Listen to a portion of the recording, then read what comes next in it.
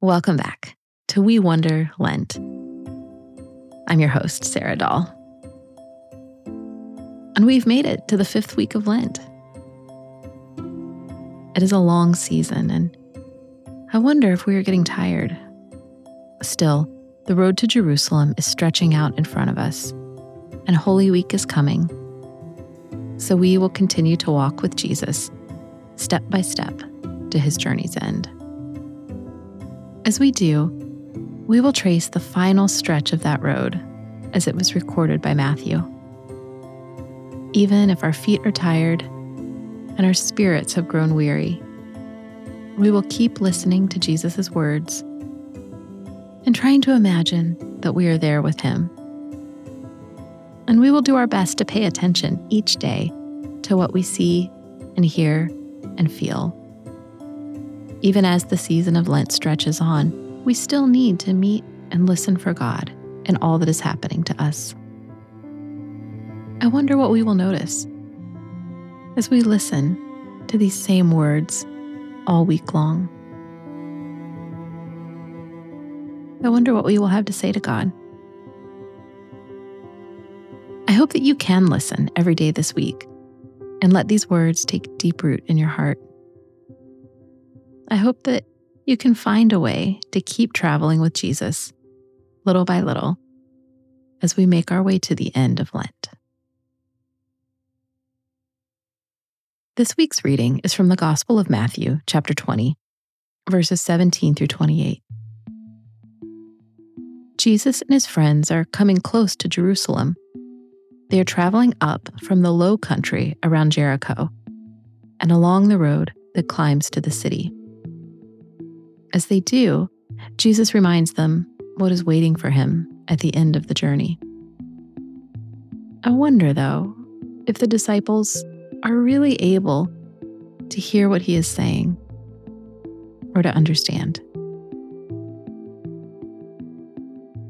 Jesus was going up to Jerusalem. On the way, he took his 12 disciples to one side to talk to them. "We are going up to Jerusalem," he said. "The Son of Man will be handed over to the chief priests and the teachers of the law. They will sentence him to death. Then they will hand him over to the Gentiles. The people will make fun of him and whip him. They will nail him to a cross. On the 3rd day, he will rise from the dead." The mother of Zebedee's sons, James and John, came to Jesus. Her sons came with her. Getting on her knees, she asked a favor of him. "What do you want?" Jesus said. She said, "Promise me that one of my 2 sons may sit at your right hand in your kingdom. Promise that the other may sit at your left hand." "You don't know what you're asking for," Jesus said to them. "Can you drink the cup of suffering I am going to drink?" "We can," they answered.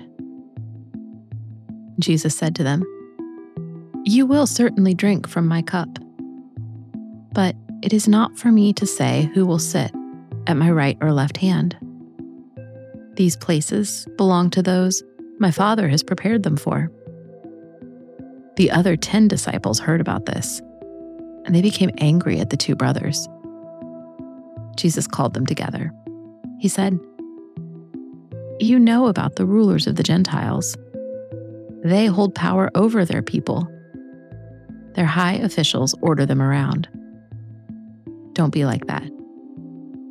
Instead, anyone who wants to be important among you must be your servant, and anyone who wants to be first must be your slave. Be like the Son of Man. He did not come to be served. Instead, he came to serve others. He came to give his life as the price for setting many people free." The word of the Lord. Thanks be to God. Let's take a moment and imagine ourselves in this story.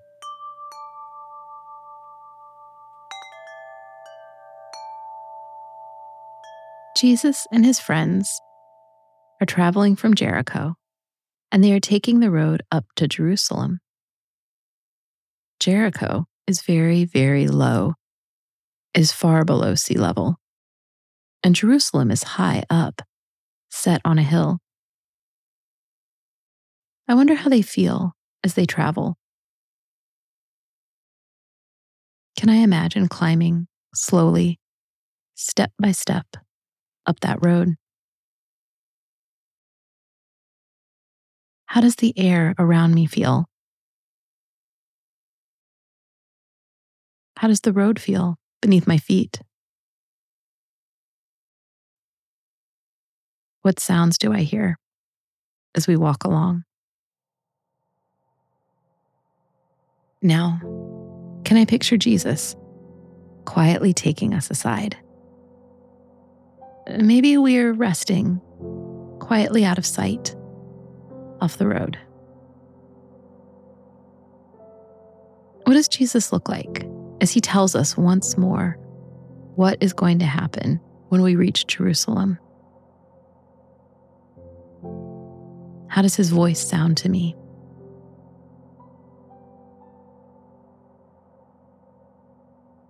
Looking up to Jerusalem, and Jesus says that when we get there, he will be killed.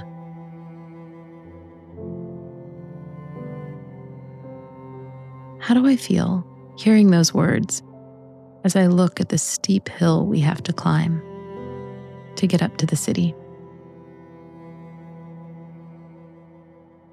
Now, can I pay attention to my feelings as I imagine myself standing with the disciples, listening to Jesus?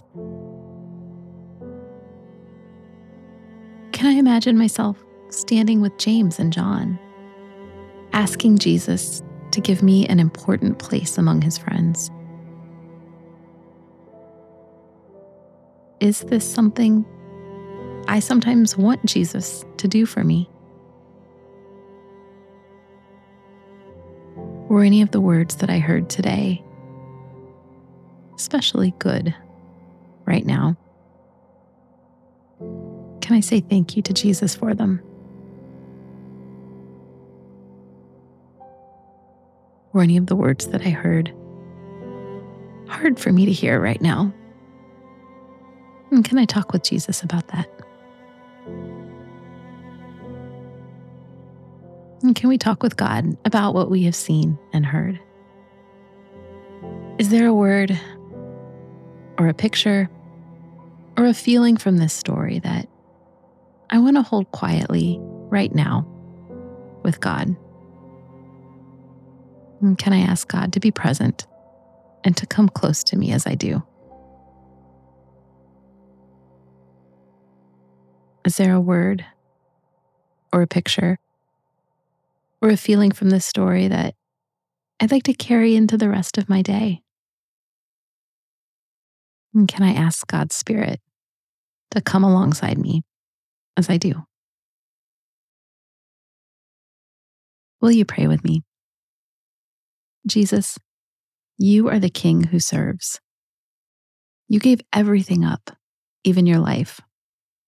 And yet, you are alive, and you can show us safely the way into death and out again. Help us to follow you, serving the world you love and laying ourselves down for it. Teach us that we can trust you as we do, because you are God and you are good, and not even death can overwhelm you. In your name we pray. Amen. We Wonder is written and hosted by me, Sarah Dahl. It's produced by Area Code and mixed by Matt Linder. You can keep in touch and connect with our listener community by following us on Instagram or Twitter @WeWonderPod. Thanks so much for listening, and I'll see you tomorrow.